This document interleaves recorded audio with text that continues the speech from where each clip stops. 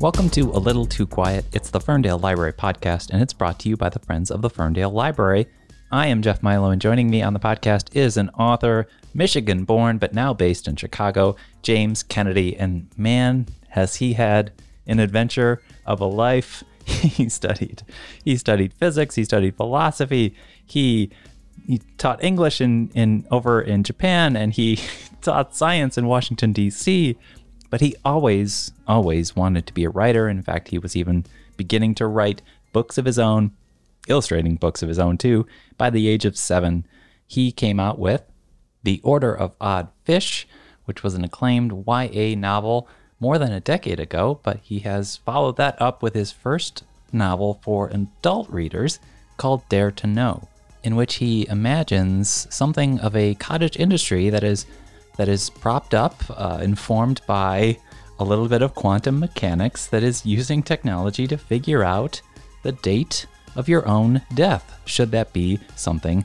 that you are wondering about. And don't we all? You can contact a representative from Dare to Know, and you can meet with them, and they will actually use these thanatons, these death particles, to actually figure out date and time of your death, and they'll give it to you in a report. If that's something you want, you can pay money for it. And what a future. Now, our protagonist is a salesman of sorts in this sort of industry, and eventually he kind of breaks a cardinal rule, and he looks up the date of his own death. The twist here is that he should have died 23 minutes ago. Well, what happens next? Well, we look back at his life, we look back at his lost love, we look back at his former friends, we figure out what's going to happen to him, and oh my gosh, does James Kennedy have such a vibrant and kind of wonderfully wild way of writing. This is science fiction. It has a bit of a thriller aspect, it has a bit of an eerie atmospheric horror aspect too. There's some corporate satire going on, but man, I really can't wait for you to hear this chat with James Kennedy, who born and raised in Troy, Michigan, which isn't far from us here in Ferndale, based now in Chicago. We're talking about his latest novel. It came out in the fall of last year. It's called Dare to Know. We'll have links to that and more information about Order of Odd Fish in the show notes as well. And we'll chat about what's coming up next for James. Here's our chat.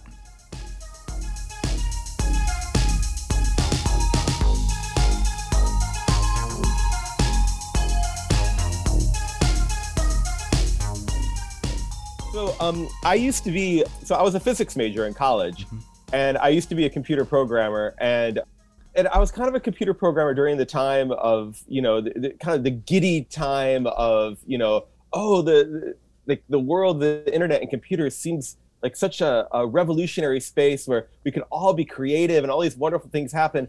And then I was also a computer programmer at that time when things started to slide into just feeling like computers were this kind of like instrument of surveillance or quantifying all of these very intimate details about your life and kind of making life worse. Mm-hmm. And I kind of lived through that inflection point, and I wanted to write a book that gave the sense of that feeling of that slipping. Like when you think about, the internet in 2008 or something, it seemed like everybody was just bringing all their weird projects online, oh, I never told anybody about this, but here I reprogrammed a typewriter so it could play Zork or something, and but then now it doesn't, that kind of stuff I think still happens on the internet, but it's kind of been drowned out by a different kind of vibe that doesn't feel as great. And I don't think this is just me getting old. I think I wanted to give a sense of that feeling, that slippage of something that seemed like this zone of exploration and creativity into something a little more sinister, and having to do with the quantification and surveillance of the most intimate details of our lives and making money off of it. And I suppose the most intimate and unknowable detail about your life is the day and time that you're going to die and how it's going to happen. Right. And it's the kind of thing that we all want to know. And so I had that kind of germ of an idea. And I also had this idea, I had this for a long time about I wanted to write a novel about a salesman, but a salesman of something weird and something that he's like a technical expert in, but he's kind of down on his luck. Mm-hmm. And those two things kind of came together and they started to germinate. And then I was able to draw on my experience in physics and computer science to make up like a fake computer science and make up a fake physics that could, kind of give some kind of explanation. to this idea of being able to tell the time and date of your death. So I made up these fantastical particles called thanatons. Death particles. Yeah, exactly. And that tell that you can, physicists or scientists can manipulate to find out the date and time of your death. But I didn't want it. I wanted to give that kind of occult, sinister feeling. I didn't want the date and time to come from an app or something. I wanted to be something weirder. So that's why I set up in the book like this kind of intense one-on-one surreal interview that the salesman does with the client that gets in the idea that there's certain calculations that a computer can't perform. Mm-hmm. And that was another thing that kind of fired my imagination. What would be the nature of a calculation, but a calculation that a computer can't perform? And that gave me a lot of inspiration for a lot of the book as well. Yeah. Over the last 2 years, you've seen these trends on social media where people will, on Instagram, they'll hold their phone up to their own face and it'll be like, what is your spirit animal? And it has sort of a casino rally going, and it lands on like a bird of some kind. Or the movie that was #1 the year you were born is predicting your future. That idea of just flippantly treating that, this is a very serious sit-down one-on-one thing. But I like that in that opening, you do mention something along the lines of people signing up for it, maybe not really realizing it, thinking it might be a joke, and then kind of everyone usually having a breakdown or an existential crisis or crying right when the salesman actually gets to the actual facts of it. So yeah. Oh my gosh. It's funny that you should. We were talking about the like what's your spirit animal or something like that, and I think that we're not. That you made me think of something, Jeff. Yeah. And people don't know who they are. Right. And they always want somebody to tell them who they are. And I think this is the secret reason why Harry Potter was so popular. It's not the wizardry and it's not the cool school in Britain. It's the Sorting Hat. Yes. The Sorting because that's people always say, "Oh, I'm such a Hufflepuff," or whatever. And that's why Divergent was so popular. Right. It's like, here is your tribe. We're going to decide for you who you are. Right. And this is here. And then because people walk around, we all walk around, we see other people and they seem to have being. They seem to have, faces that are under their control. They seem to have likes and dislikes that they don't understand. But when we look inside ourselves, we don't see anything. Identity and purpose. Yes. Yeah. We know that we don't have purpose. We know that we don't have identity. Right. So we look at people outside of us. We see it. They have it. We say, okay, well, I'll imitate that. Or just please tell me. Just tell me who I am and give me some relief. And so those kind of things like, oh, your spirit animal or your Patronus or whatever is a snake, or this is what Star Wars character you are. Or, this is the time and date of your death. People just hate their freedom. They hate that things are undetermined. They hate the fact that their life is their own choice, and they just want to be told who they are. Because, we all feel this. I'm not saying I'm better than this. We all feel this crushing sense of, who am I? Right. Hence the title, Dare to Know. It is all built into that. And then also what is also built into the way you structured this novel is, I would hope that if not a spoiler, it happens fairly early. It's told on the back of the book. The protagonist does find out the date of his death, even though he's a salesman of such a thing. There's a bit of a mystery. He realizes he technically should already be dead, but to have that fall on you as the author then decide, well, let's look back at this person's life. Let's look back at his youth. What went wrong? What went right? Who did he fall in love with? All of that. I don't know why my mind went off into something like Groundhog's Day, but that's something where you're kind of in some sort of temporal existential warp.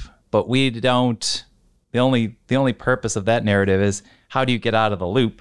You don't really analyze Phil's past or look at his childhood or really even get to know him. So did you realize that it would be important to get to know this person, or did you realize it was important to appreciate the fact that someone would very much so assess their life after learning this news?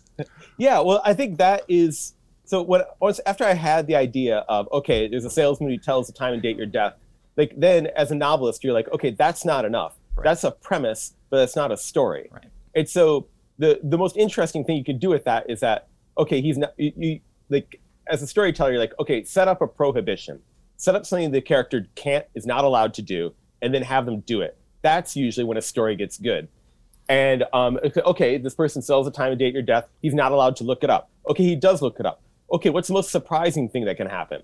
That it already happened, that he's already dead. And so now I'm just stuck with this seemingly impossible premise. Like, oh, he looks at his date and time death up. He died 23 minutes ago. What happens next?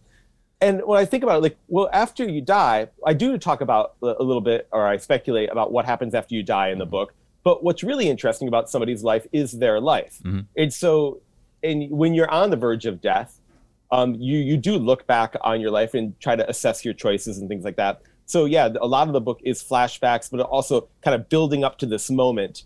And so yeah, a book about death is naturally going to be about that person's life, or I hope so. Mm-hmm. And then while looking at the life that he led, he's able to understand the nature of why he's dying and why he's dying in the specific way, and what his relationship is to the universe, which is kind of, no spoilers, kind of unique among everybody else. And he too, just like Groundhog Day though, is breaking out of a cycle, or he's breaking the universe out of a cycle, but we don't find that out until later. Right. And that gets to the part of the book which is difficult to understand, and I kind of made it deliberately so. Like the book is pretty straightforward, although there's a lot of flashbacks in the first 2/3. And then I wanted to have this feeling of it's either a descent into madness or a breakthrough to another reality. And I wanted to have the feeling of, like, I really love the movies of David Lynch. Sure. And like when I got to the end of like Twin Peaks: The Return, mm-hmm. And Cooper is sitting in the street going, "What year is it?" Right. I was like, I don't know what's happening in that scene, but I will think about it for the rest of my life. It is very, like, I can feel the logic of that he means something there. I feel I can get 60% of it, but I can't totally get it. Mm-hmm. And that's what makes it stick in my mind, a mystery that can't fully be solved, but I know that he knows the answer to that mystery. And so I wanted to give that kind of feeling. Now, not everybody likes that kind of book. However, I love that kind of story and that kind of book. And so it's kind of for people who enjoy not solving a mystery, but sitting in a mystery. Mm-hmm. Mm-hmm. You absolutely achieved that through the last 70, 50 pages or so.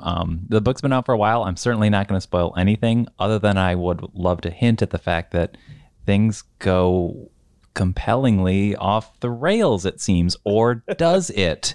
And you feel a little upside down, and it does kind of become a literary roller coaster. It's just wonderful. It almost, and I don't know if this is an influence and it's just randomly out of the air, but in terms of writing this mesmerically, this descriptively, this almost hallucinogenically, I would find, Bradbury himself doing stuff like that when you get to climactic sequences. So, I love Ray Bradbury. Yeah.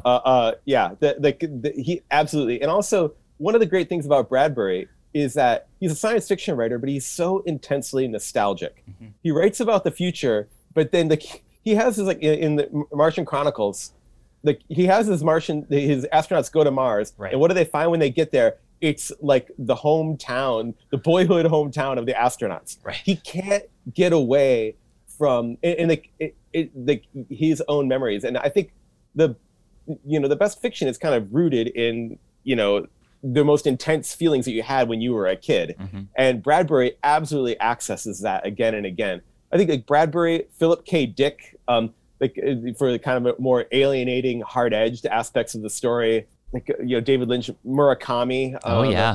I think anybody who but then I also wanted to have, at least for the early parts, like the clarity of like Isaac Asimov or Arthur C. Clarke. Yep. Something that seems like, okay, I'm going to explain something scientifically, and I'm going to use, I used to be a science teacher as well. I'm going to use every trick I know to take something very complicated and try to explain it to you very clearly and make this crazy thing seem very rational. Mm-hmm. And so I feel if I can get people on my side with rational explanations of this crazy thing, and also tell a very emotional story about this guy who is a jerk. Like I fully understand if the main character is a jerk and he's in some ways irredeemable, but I mean, aren't we all? Right. Like I always but then I feel if I can hook them with all these emotional and clear things, then maybe I'll keep you at the end when it gets super crazy. But I always wonder when like people complain about like not likable protagonists in stories, or they go, I always think, how likable are you? Right. Right. Are you sure you're not a jerk too? I mean, we all are jerks. And when people object to somebody being problematic or making bad decisions in a story, it's like, I didn't create a new bad person and set him loose on the earth. This is a fictional person, and he probably has more in common with you than you would like to admit. Right. You know what? My brother always says when we rewatch this movie, whenever it comes up, we watch Back to the Future, and he always says, Marty McFly is a perfect protagonist. And that's what he likes to say. And what he's really hinting at is that Marty doesn't appear to really have flaws. He's kind of this blank slate cipher. The really only way you could have a perfect protagonist is if they are a cipher for the audience, and you don't get to learn about any of those flaws. You know what I mean? Oh, yeah, totally. I mean, Harry Potter also is a cipher. Right. And basically, he and Marty McFly have the same flaw. Although with Marty McFly, it doesn't come out until Back to the Future 2 or 3. Right. He doesn't like anybody to call him a chicken. There's that. And Harry will always kind of like, he's kind of a little bit hot-headed, and he kind of like throws himself in a situation to prove that he's brave, or somebody gets his dander up. Right. That's usually the flaw that you give a cipher. Right. I love all the Back to the Futures and all the Harry Potters. Don't get me wrong. Sure. But those are both for children. Right. Right. and I love books for children, and I read them as an adult without any shame. Right. However, when you're writing an adult book, you have to grapple with flaws. Right. Or if you're writing literature, you could write a book for adults which character doesn't have a flaw. But if you're trying to write something a little bit deeper, like one of my favorite books of all time, but it's a little bit obscure. Have you ever read Frederick Exley's A Fan's Notes? No. It's really good, and it's about this. It's semi-autobiographical. This guy, Frederick Exley, is basically this alcoholic from the 60s and 70s, and he only wrote one book of note, that book, although he wrote a couple others. And it's just about his life is kind of just a deranged, no good alcoholic that he just kind of keeps messing up his own life again and again and again. And the reason they call it A Fan's Notes is that he's obsessed with the football player Frank Gifford. And so what he does, he just like goes and like yells at the TV like, "Oh, go Frank," and feels like he really identify with this person who's so far above him. But really, at a certain point in his life, he realizes, I'll only be a fan, Yeah. And he is a contemptible person, but it's so compelling, right? Because if you're honest with yourself, you see part of yourself in him. But nobody would ever say this is a protagonist that we all come to love and admire. I know that my dad, like when he watches something, he always wants there to be a hero. To the point where like he can't watch Seinfeld because whenever George does something stupid, like eats an eclair out of the trash, my dad will walk out of the room and go, "Stupid, stupid, stupid." But we've all eaten the eclair out of the trash. And I think we need to reckon with that. We have to confess that. But here's, and I don't know if this is some sort of magic trick you pulled off in the writing process, but you, whether he's a jerk or not, you still care about this character to an extent. You care for him to find out more information. You care for him to maybe find out whether or not he is going to die or what. You care for him to kind of solve everything. It's not like you're saying, "Oh, I don't, whatever, this guy made his bed." It's not like you're saying he made his bed, he's got to lie in it. Right. So you know what I mean? Oh yeah. So I do a podcast with this guy Matt Bird, who wrote a book on storytelling and like screenwriting called The Secrets of Story. And we kind of talk about storytelling craft on this podcast. And I usually disagree with him. However, and that's why the podcast is fun. Is we have like a Siskel and Ebert vibe. Great. But one of the things that he says that I do agree with is that if you want to make, you ever hear that book called Save the Cat? Okay, so like this screenwriter Blake Snyder says, "Oh, if you want to make audiences care about somebody, you got to have them do something sympathetic, like save a cat." That is actually not the case. What Matt says, and in fact, like in like the Hunger Games, Katniss literally kills a cat, like in the first chapter. Right. So, and everybody loves Katniss. I love Katniss at least. So what do you really have to do? And Matt says you have to make the audience believe, care, and invest. And what that means is the first thing you do is to make the audience believe. you give details about the protagonist and about the world that they're in that are so weird and specific. The audience is like, oh, they couldn't have made that up. That feels real. So little things about like Luke buying droids at the beginning of Star Wars. It feels so like everyday, but it feels so real. Right. You know, like this is what you wouldn't be in a science fiction movie. Always be running around and through hallways of spaceships shooting people. You'd be in your junky little farm buying these junky robots and haggling with these little creatures over them. You know? Or you got to go pick up power converters from the Tashi station. These are errands. You know, you can go waste time with your friends later. So that's believe. But then there's care, which is you have to have something unjust happen to your hero. That's kind of, and it might be related to their flaw, but it's a punishment that happens to them. It's like that's out of proportion to like what they've done. So it's this little. Let's just take the same scene. This is little, but like Luke says, I was going to go to Tashi Station and pick up some power converters, and Uncle Owen snaps at him and says, you can waste time with your friends later. It's like, ooh, he kind of got like put in his place a little bit, you know? Right. Or like you see that Luke is kind of like, oh, I'm stuck here. Nothing ever happens. You kind of care about him. Right. Because, he's like, oh, he's got a bad deal in life. But then happens is invest, in which the character is not a sad sack. They do things that show, oh, this person is capable of solving the problems of this story. This isn't a total zero. So we can see how he knows how to fix these robots. We can see that he has dreams when he's like, I think the biggest invest moment is when he stands out and looks at those two suns setting and the music swells. You're like, oh my God, I think I'm on this guy's side, you know? And he speaks very knowledgeably about, about the life that he lives. He's not like a complete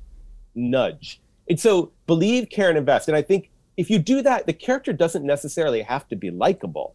You just have to make people believe, care, and invest in them. And then if you're going to write something that has an anti-hero in it, make the audience believe, care, and invest. Mm-hmm, mm-hmm. I can't help but ask what gets away from the book, but what, I guess, and this is a long time ago, what inspired you to get into the world of physics? And, actually reading your book too sent me down the Google rabbit hole, and I just didn't realize that this whole idea of life or life after death mixing up with quantum mechanics, there's a lot of articles out there. This is a whole thing, James. It's true. I always wanted to be a writer. Like when I was a kid, then I wrote even when I was 7 years old, I would write books and I'd illustrate them, I'd staple them. I said, okay, I've written a book, and I put some of them up on my website. And actually, when my first book, when it came out, The Order of Oddfish, which is like a YA fantasy, I would go to schools and I show the kids, this is the first book I ever wrote. And I think seeing how bad the first books I ever wrote, it kind of gives kids maybe I too can become a published writer, because I'm older, I'm that age and my books aren't that bad. Right. So I was always wanted to write, but then I had a suspicion about becoming an English major or a creative writing major. So I was like, if I major in that, what will I write about? Mm-hmm. And I remember in high school reading Brave New World for the first time. And in the first chapter of Brave New World, there's a lot of scientific terminology that's used in a very authoritative way. And I looked up Aldous Huxley, and I read a lot of other stuff by him, and he's he knew a lot of things other than just how to write or about literature. He knew a lot about literature and how to write, but he also was this expert on science. He was expert on, biology and physics and things like that. I was like, I have to learn other things to have grist for the mill. And I remember one of my favorite books as a kid was A Wrinkle in Time. Mm-hmm. And I kind of always wanted to be like the dad in A Wrinkle in Time. I think a lot of people growing up, they identify with Meg. And I guess I did too, for a certain extent. But I like the idea of the father is sent on these secret scientific missions, and he's important because he's a smart scientist. It says, I want to, and it seemed like a worthy goal. And so I became a physics major, and I really enjoyed it, but I realized I'm not smart enough to be a physics major. So I completed the degree in physics, but it also had a degree in philosophy too. And watching the two of those things coming together, I think, was also part of the inspiration of Dare to Know. Absolutely. Where physics and philosophy meet. And then in particular, different interpretations of quantum mechanics. And kind of being able to tell, the difference between kind of the realistic interpretations of quantum mechanics and the crackpot ones that people do for sensationalistic reasons. And I wanted to give my hero that kind of sense, like he knows the difference between the sensationalistic interpretations and the realistic ones. Because you'd get confronted with that all the time, because hey, I heard about this crazy quantum thing that says we're all ghosts. I was like, well, okay, well, maybe, yes, in a way, but so I didn't want to become a scientist. So I did the last refuge of a scoundrel for a physics major, which is to become a computer programmer. It's kind of taken a step down, but I really enjoy. But I grew up writing video games. I loved writing video games as a kid. And so, well, this is something I know how to do. So actually, I got a second. I took a year and a half, and I went actually. So I grew up in Troy, for your listeners. Michigan connection. I was going to get to, yeah. Yeah, exactly. And and so after getting my degree in physics and philosophy, then I moved to DC for a while, and I was a science teacher, 6th, 7th, and 8th graders. And then I moved to Japan, and I was an English teacher there for a while. And then I came back here, and I said, I'm going to be a computer programmer. So I went to Oakland University for a year and a half, got a second bachelor's in computer science, and then came to Chicago and was doing software engineering for a while. And it was kind of, I think it was all of that kind of came together to give the idea of this story. It's the perfect middle ground. It's the nexus of all of that. There's elements of satire towards the corporate world. There is those quantum mechanics. There is philosophy. There's computer programming. There's all of that. But then there's a beating human heart at all of it, which must have been, I presume, one of the most important, I guess, Chekhov's to-do list. Make sure there's a human heart in this book kind of situation for such a book like this. You know what I mean? Yeah. I mean, and that's kind of a love story, I mean, so, it is a love story. Yeah. And I wanted to have a love story between people who are flawed. Right. Between two people who are, like, when we meet them, they haven't totally figured themselves out yet. Right. And people who are flawed and haven't figured themselves out yet can fall in love and have real relationships. Even if you met them, you might be like, oh, who are these people? Right. But like maybe you'd recognize yourself in them, and I think they do grow over time. Maybe the woman that he loves grows a bit more than he does, or grows beyond him. But that's something that he has to reckon with and realize. Mm-hmm. And I think what I wanted to write a science fiction story that had that human heart, that wasn't just about the ideas. And that is what really compelled me to keep writing. I wanted to explore this romance and how it changes over time, about the feeling of, oh, this is the one that got away, and I think we all have that feeling of like, like we look back in our lives like, but what if things have been different with this one person? And so that was really important to me to get out. And when somebody's looking back on their life, those are the kind of things that they're going to think. And so if you have a book about life and death, you're going to have that. And another thing, actually, when I was talking earlier about, being in Chicago or growing up in Troy, or going to Oakland University, and for my undergraduate, I went to Notre Dame. It was all very much in the Midwest, and I wanted this to be a very Midwestern book. Like, most of it happens in Chicago or in Indiana or Southern Illinois, and then when things get really weird and bad, that's when you're in San Francisco, right? And there is a kind of evil emanating from San Francisco that is like rolling all over the country in the form of all this kind of a tech dystopian world that we're living in. Right. And I wanted to give that feeling. For sure. And I don't think enough books are set in the Midwest. I think a lot of books, too many books are set in New York. Like, it feels like 85% of the books I read is like, and then they love to flaunt their New Yorkness. Like, he walked up 125th Avenue and then went to, just like, I don't know this city that well. This doesn't mean anything to me. And so I wanted to talk about Minneapolis. Right. I wanted to talk about downstate Illinois. Like, I wanted to talk about places that you don't hear about enough in mainstream, literary fiction. Which is something Bradbury would do. It's something Vonnegut would do. I could see myself definitely recommending this book, perhaps for fans of Cat's Cradle. I think there's some energies going on there for sure. I love Vonnegut so much. Yeah. Vonnegut and Bradbury. And so it's weird that all of these kind of far out science fiction writers come from like the very square and seemingly ordinary Midwest. Right. They're also apple pie dudes, but they're also visionaries. But I think you know who else is an apple pie dude? David Lynch. Oh yeah, like, when you look he's at a David cherry Lynch, pie dude. Yeah, exactly. Yeah. Good catch. Yeah. He's somebody who, like, when you look at his Twitter feed, like it says like, oh yeah, I'm an Eagle Scout. Right. And he presents himself in this very square way. But I think when you present yourself in a square way, or if you're in touch with your squareness, that gives you an anchor to really explore the true weirdness. Right. Because it gives you a way to get back. Right. And so if you have that line, you can always crawl back, and that means you're free to explore more and more. Right. Right. Because whether you're in white picket fences of blue velvet, the metaphorical strobe machine can always turn on, and you never know what happens. Exactly. I don't want. You gotta have that contrast, right? Right. Like if you just go straight into the weird and you stay in the weird, there's no rhythm of going back and forth between the two. Right. And if you don't have that rhythm, you don't have that contrast, then you don't feel anything. Right. Or like a good piece of music, what this book does is you feel like after a few choruses, you feel like after the bridge that it should have a big ending. A piece of music should have a big ending. This book has a frenetic and kind of furious ending, just like a good song. So, thank you.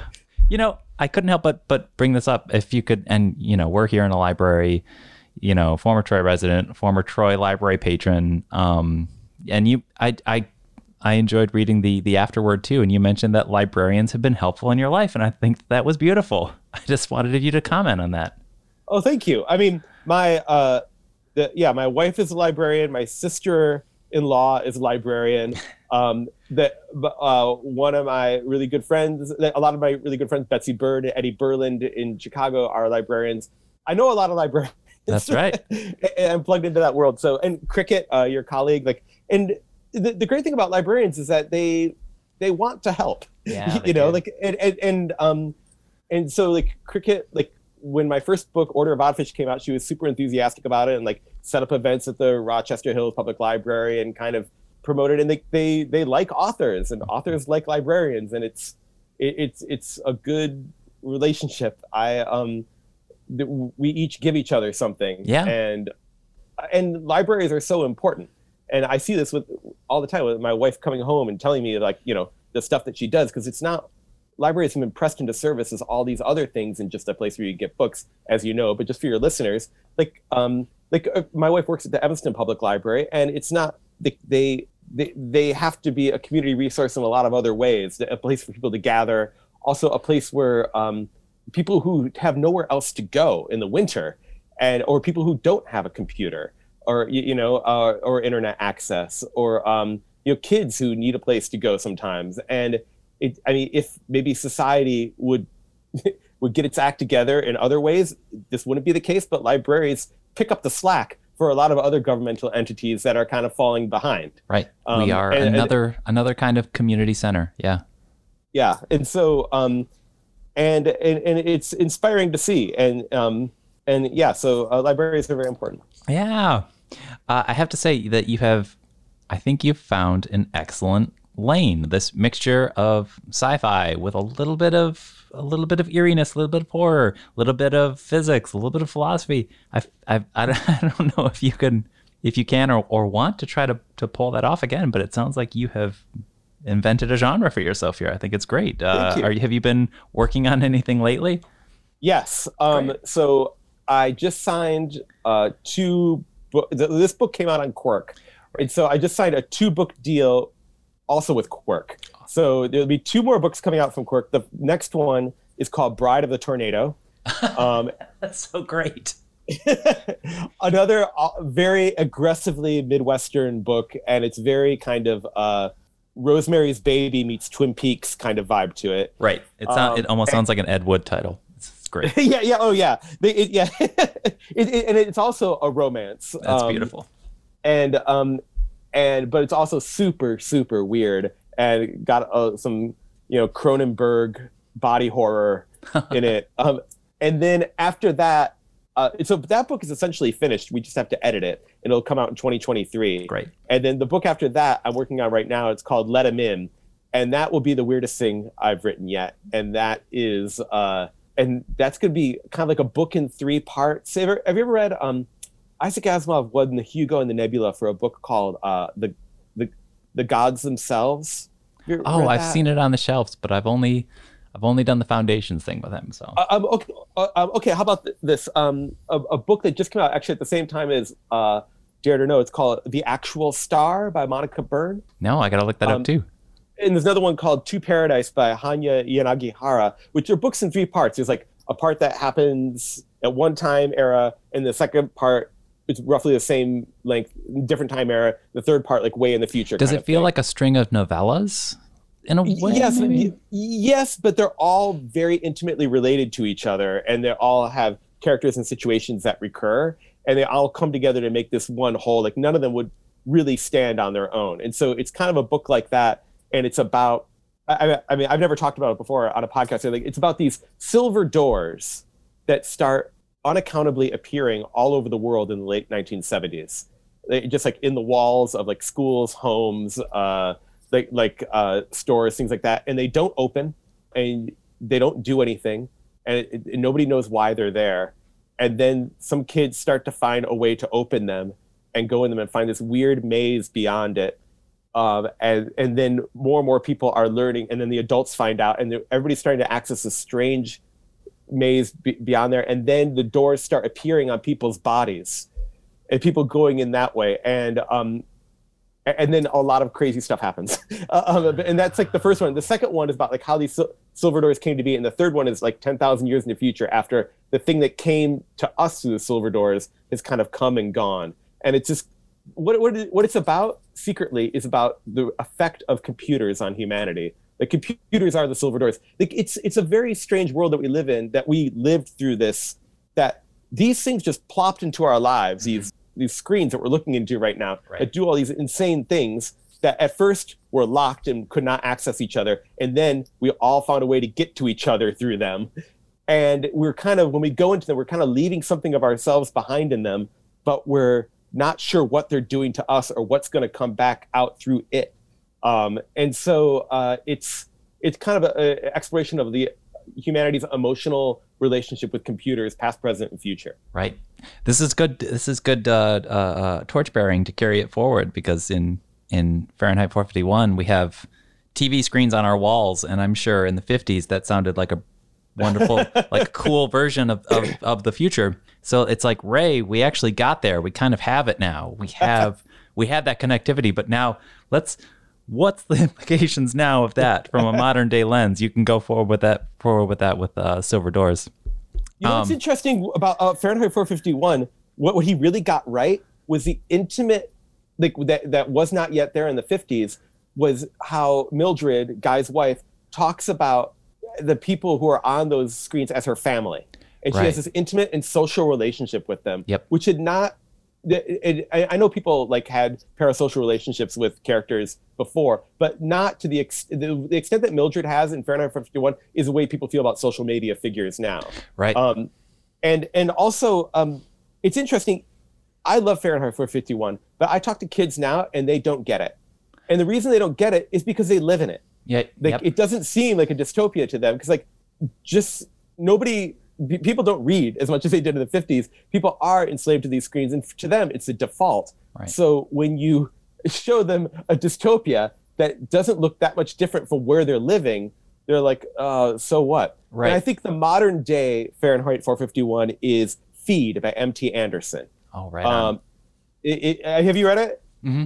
Yeah, and so for those who haven't read it, like the internet is directly in everybody's brains, and like people, chat with each other. It's kind of like telepathy, and people deliberately downloading malware into their brains so they can go mal, and the kind of a way of getting intoxicated through the internet. And people are weird if they don't have the internet totally installed in their brains. And I think that, even though that book was written, I think 20 years ago, that was what I think scratches the Fahrenheit 451 itch for kids now. Yeah. James, I love how your brain works. I could talk to you for hours, but It has been. I loved this. You Thank should so much. come back on the podcast soon. I would love to anytime. That'd be great. Thanks again for joining us on the podcast, man. Great. Thank you very much, Jeff.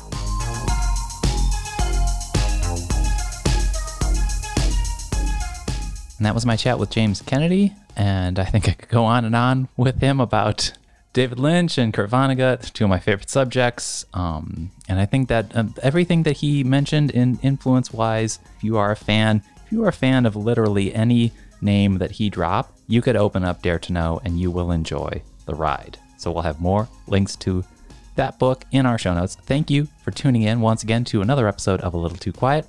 It's the Ferndale Library Podcast, brought to you by the Friends of the Ferndale Library. And the music that you hear at the beginning and end of each episode is by a local musician, John Duffy. If you want to support this podcast, go to ferndalefriends.org, but please remember to rate, review, subscribe, leave a comment maybe, or just tell a friend. And if you enjoyed this conversation, share it to social media. We'll be back next week with more. Thanks for listening.